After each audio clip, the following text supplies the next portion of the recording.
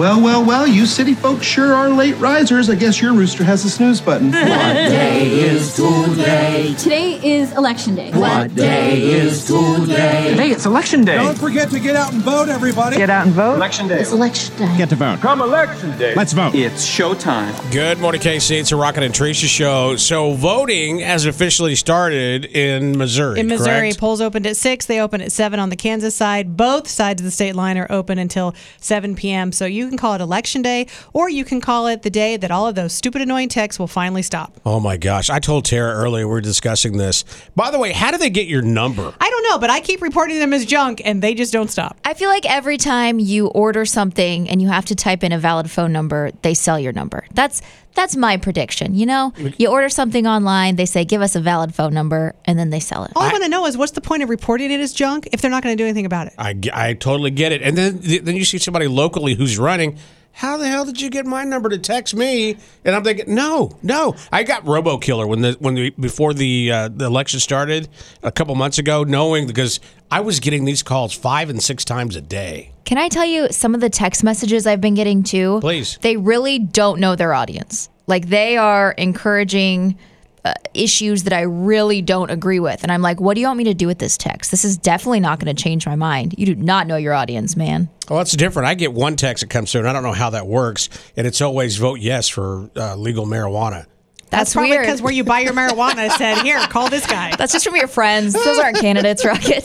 That is kind of weird to think about. 20-something years later of Teresa not being here, that's actually on the ballot. Legal marijuana, and then gambling in Kansas when that passed. Yeah, and you know what else? What? While we're talking about it, in a time of 2022 where everybody's so environmentally friendly, what's up with all these flyers in my mailbox? Yeah, or on my door. They go straight to my recycling bin. It's a waste. Wait a minute. They put them on your door? Yeah, well, first they actually ring the doorbell and knock on the door, and then I do that thing where I just turn the TV down and I kind of scoot into my sofa and I don't answer it, and then they just leave their message on my door. You know what you should do is stand confidently in the window and make eye contact with them, like I'm choosing not to answer, so don't come to my door. I don't have the confidence for that.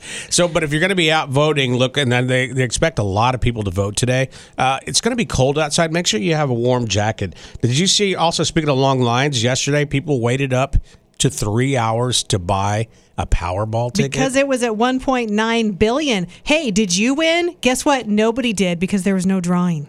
Isn't that weird? Got him. I have never heard this, but they said it happened not too long ago. Yeah, they had some technical issues in one place, and because of the way the rules are, if everyone can't participate, they can't legally do the drawing. All right, so yesterday on the show, we gave away Tara's ticket and Teresa's ticket.